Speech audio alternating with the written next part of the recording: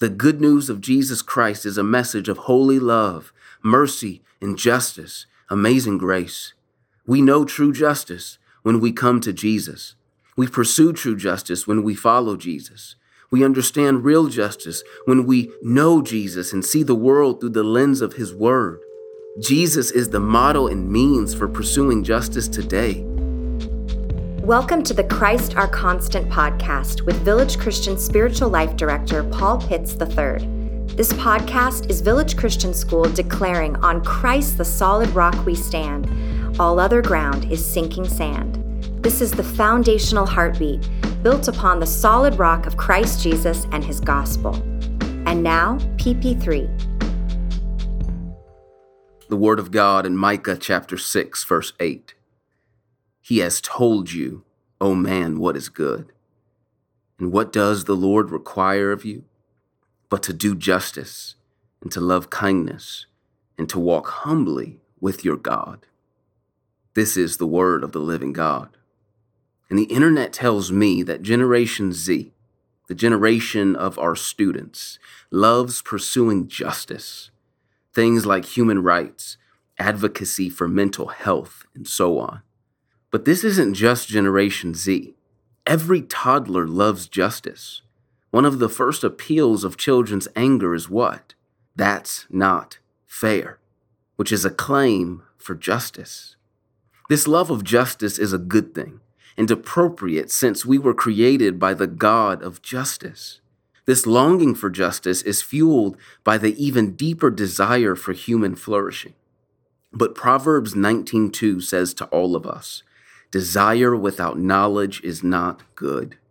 I fear that people today have desires for justice without a biblical understanding of justice, which could leave you not only on the wrong side of history, but eternity, and actually opposing the God of justice himself.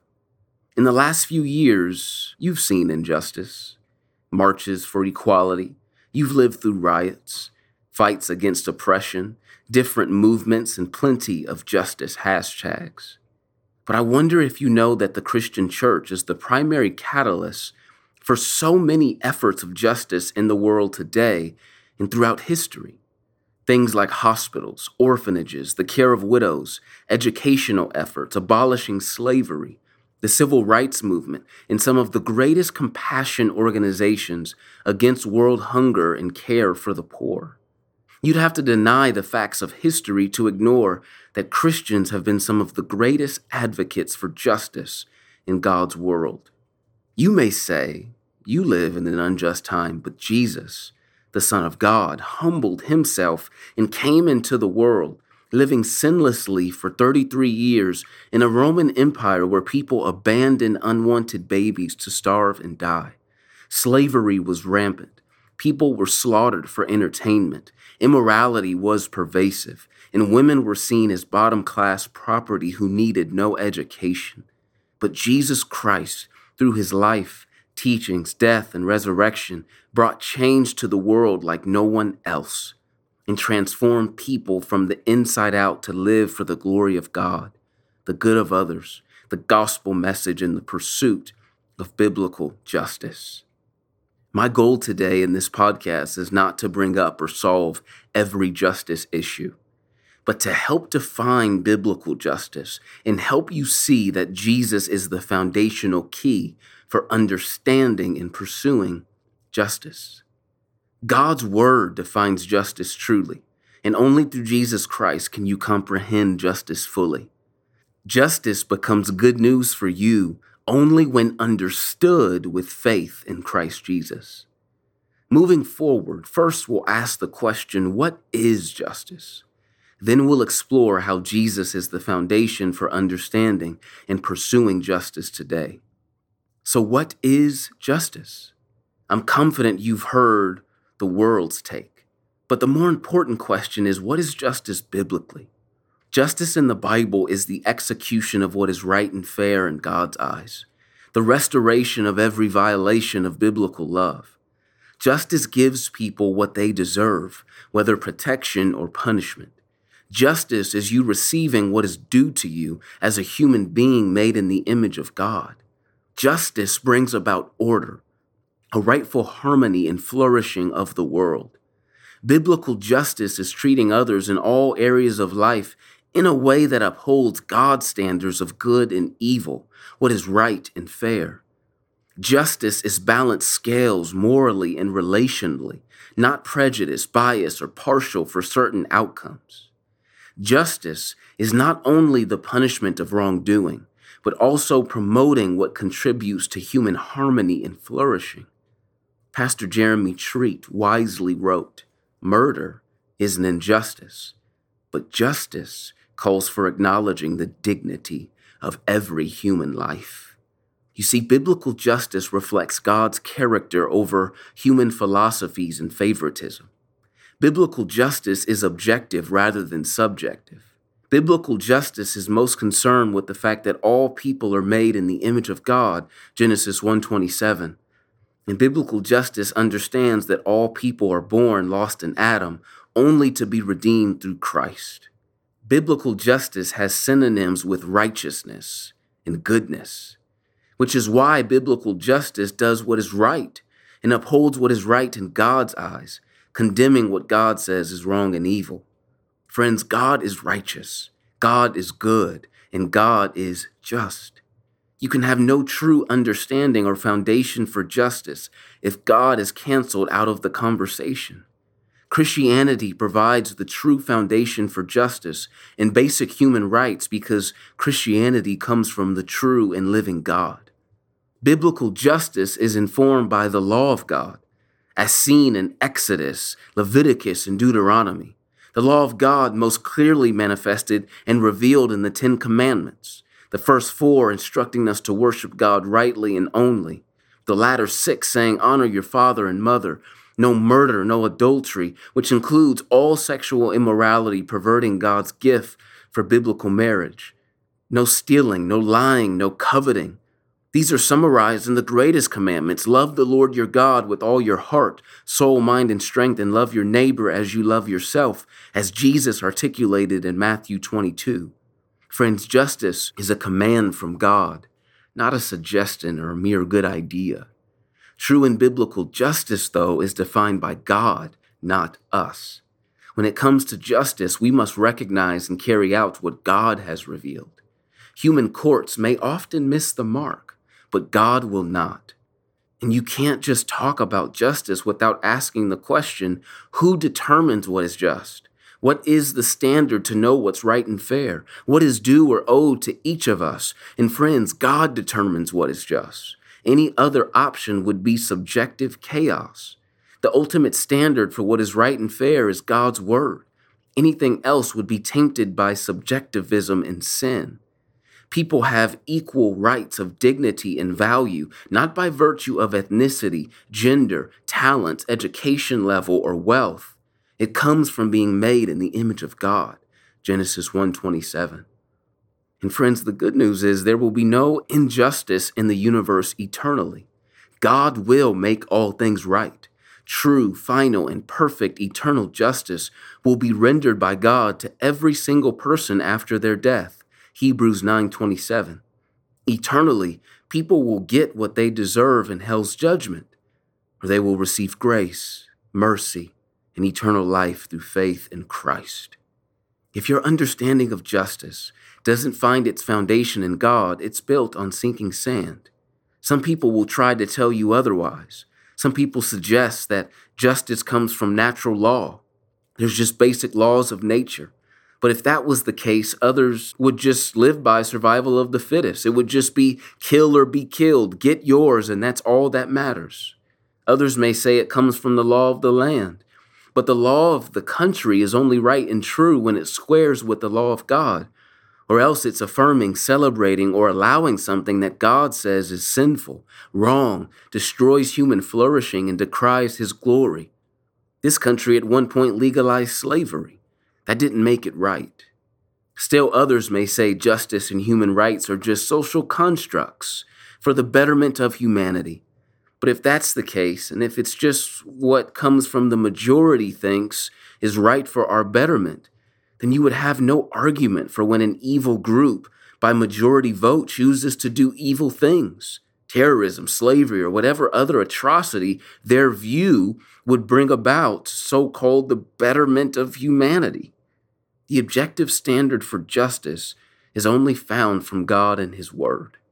And some intellectuals may say rational choice gives you human rights and that sense of justice. But what about infants, those who lost their memory, those in a coma, or those who are mentally impaired?